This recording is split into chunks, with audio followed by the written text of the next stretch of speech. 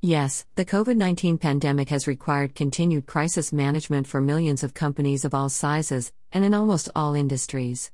But, besides the COVID-19 pandemic, other types of crises may require decisive planning and action. With this in mind, let us look at a valuable crisis management checklist key to the beginning of a crisis. To access other recent articles, click the titles below. Daily Crisis Management. Leading through the COVID-19 crisis. Planning for the new normal. Handling supply chain disruptions. Pricing in the COVID-19 crisis. The first 15 minutes, a crisis management checklist. A while back, Forbes discussed the keys to proper and timely crisis management. And it included an infographic from Temin and Company. Both the Forbes discussion and Temin infographic are as relevant now as ever.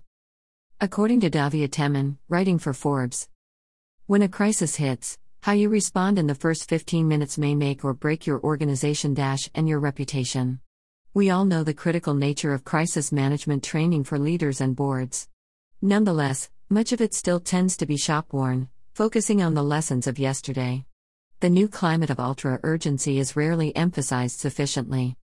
Yet, I have found that in those first 15 minutes of a crisis your response must be exactly the right message, as well as delivered in exactly the right words, to the right audiences, and in just the right way.